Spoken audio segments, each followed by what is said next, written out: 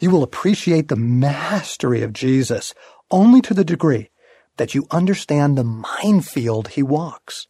He is advancing against the prince of darkness in a bid for the human heart. The whole situation is booby-trapped.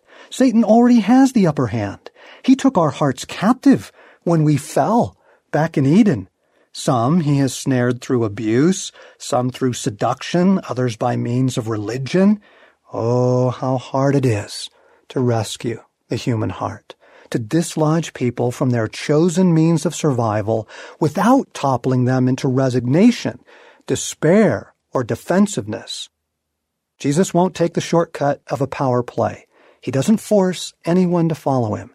He seems rather reluctant to do his miracles. He never overwhelms anyone's will with a fantastic display of his majesty. He woos, he confronts, he delivers, he heals, he shoots straight, and then he uses intrigue. He lives out before them the most compelling view of God, shows them an incredibly attractive holiness while shattering the religious glaze. But still, he lets them walk away if they choose.